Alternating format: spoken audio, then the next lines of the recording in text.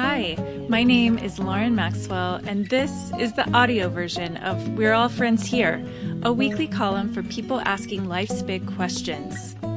We're back for another week of me reading to you, and this week I'm reading you a piece called The Currency of Care, in which mere pennies will make you rich. You could also call it The Story of a Stolen Coat. Let's get started.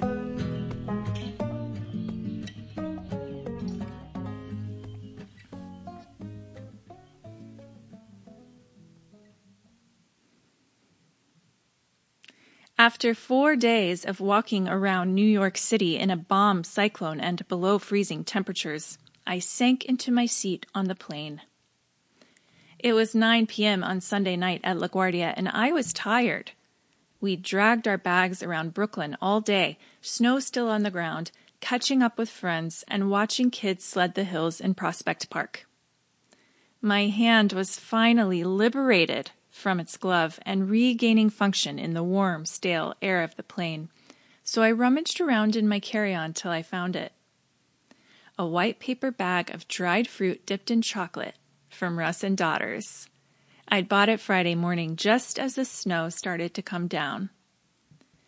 Without stopping to think or offer any to my husband 3 rows back, I inhaled one piece after another, targeting the bits of dried orange peel first. In that moment, they were the most delicious thing I had ever tasted. Bright notes of citrus tingled with smooth, dark chocolate. This, I thought, is heaven. I stretched my legs, relishing an unexpected upgrade to Comfort Plus, and reached for more. My tiny, satisfying sugar rush, exquisite with delight, would not have existed, I realized, without my friend Leah. Leah, my college roommate and lifelong confidant, had taken us into her home in Upper Manhattan during the bomb cyclone, where she welcomed, fed, and clothed us. I am not exaggerating. John's coat was stolen just as the blizzard revved up, so he was legitimately very cold until Leah opened the doors of her closet and pushed him in. He wore her coats for the rest of the weekend. I arrived at Leah's apartment disheartened and exhausted, snow pummeling my face from 5 different directions, pointing an umbrella out in front of me like a shield, dressed like a southerner simply trying her best. I could barely think. But Leah gave me Boursin and crackers, put me to bed for an hour, and waved ballet tickets under my nose to lure me back to life. My frustration with our inhospitable day in New York began to fade. These moments are part of reality, and Leah and I are happily living them together. On Sunday morning, when it was time to depart for Brooklyn, Leah pushed the bag of chocolate-covered fruit into my hands as I rushed out the door. "Don't forget this," she cried. I was still too tired to put up a fight. Sometime at the height of the Omicron surge, I noticed that everyone around me was showing each other intricate levels of care. The week after Christmas, when there was a possibility we had been exposed to the virus but couldn't find antigen tests anywhere, we canceled dinner plans with friends to be safe. They delivered the meal to our doorstep anyway. In January, in the weeks leading up to a big concert for John, I spoke to several friends about the matter of deciding what to wear. One said I could shop her closet for shoes and sent photos of everything that might work. Another gave me KN94s in black, so I would feel both safe and fashionable in filtered virus protection that matched my dress. Another asked to see pictures from the night, despite being only 2 days postpartum and deep in the throes of newborn life. Leah helped me decide what heels to wear over text. At the post-concert reception, John was busy talking his way through the crowd after the orchestra's successful performance. A friend of ours took one look at his eyes, large and unfocused, and said, "Let me get you something to eat." Another friend attended the second show and took us to dinner afterwards. She insisted she was happy, she was proud of John. I got a message from Brooklyn that said, "Please tell John to break a leg," and Leah texted from Manhattan in all capital letters, "How was it?"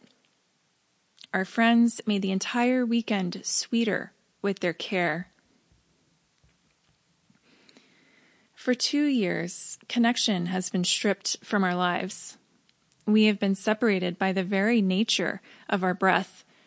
Before COVID, our breath united us, weaving us together with a bond we couldn't fully appreciate till it was gone. That was another time. We wrapped chatter mindlessly around each other in conversation. We sang together in church. We screamed in unison at sporting events. We belted our favorite lyrics out at concerts, voices intertwined and daring, bodies pressed together without a thought. Then, that which was life-giving became life-taking, and we were torn apart by disease. Connection, that vital yet seemingly frivolous need, threatened to disappear completely. Since then, we've had to fight for it. Yet, in the midst of another surge, depleted and drained by it all, the people in my life chose each other. Their gestures of care were tiny and magnificent. When John's coat was stolen in New York, 4 different friends, none of whom know each other, all offered him their closets. Leah reached him first, but everyone's willingness to help illustrated how defiantly people and their generosity balance life's harshest moments. One person might steal your coat during a blizzard before others will rush to your rescue. If you're lucky, you will never be cold on your friend's watch. Discovering that care bolsters your life with its warmth is no small miracle, though it's a wonder that, in my experience, requires some cultivation. In the past, I occasionally nurtured the wrong relationships, pouring energy into places that left me feeling forgotten, offended, or misunderstood. After too many miniature cases of heartache, I finally learned to invest in relationships that feel reciprocal at their core. I focused my attention, my wondrous care, on friendships that offer the same thing in return. Now I am reaping the rewards. No act of care is too big. We know this. Huge, life-altering gestures, matters of finance and real estate. Anyone can imagine the possibilities. But it's important to remember, and easy to forget, that no act of care is too small either. In the face of disease, we have discovered that care is vital and connection indispensable, a fundamental part of our well-being. We could have stopped trying along the way, but instead, we learned to insist. Acts of care are threads in the fabric of our lives, woven intricately together to hold us even when crisis threatens to rip us apart. Calls made, snacks shared, bread delivered. These tiny gestures of friendship make up a life. We will be okay if we keep making each other tea and helping each other laugh. We will be okay if we insist on keeping each other warm until the day we die.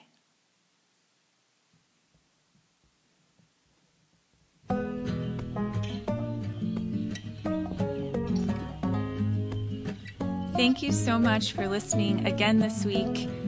I am so glad that you're here, and your presence means the world. If you heard any sniffs or other doggy noises this week, it's because my beloved canine sidekick pushed the door open with his nose and stood beside me while I read. I didn't have the heart to make him leave, but that's life, messy and wonderful.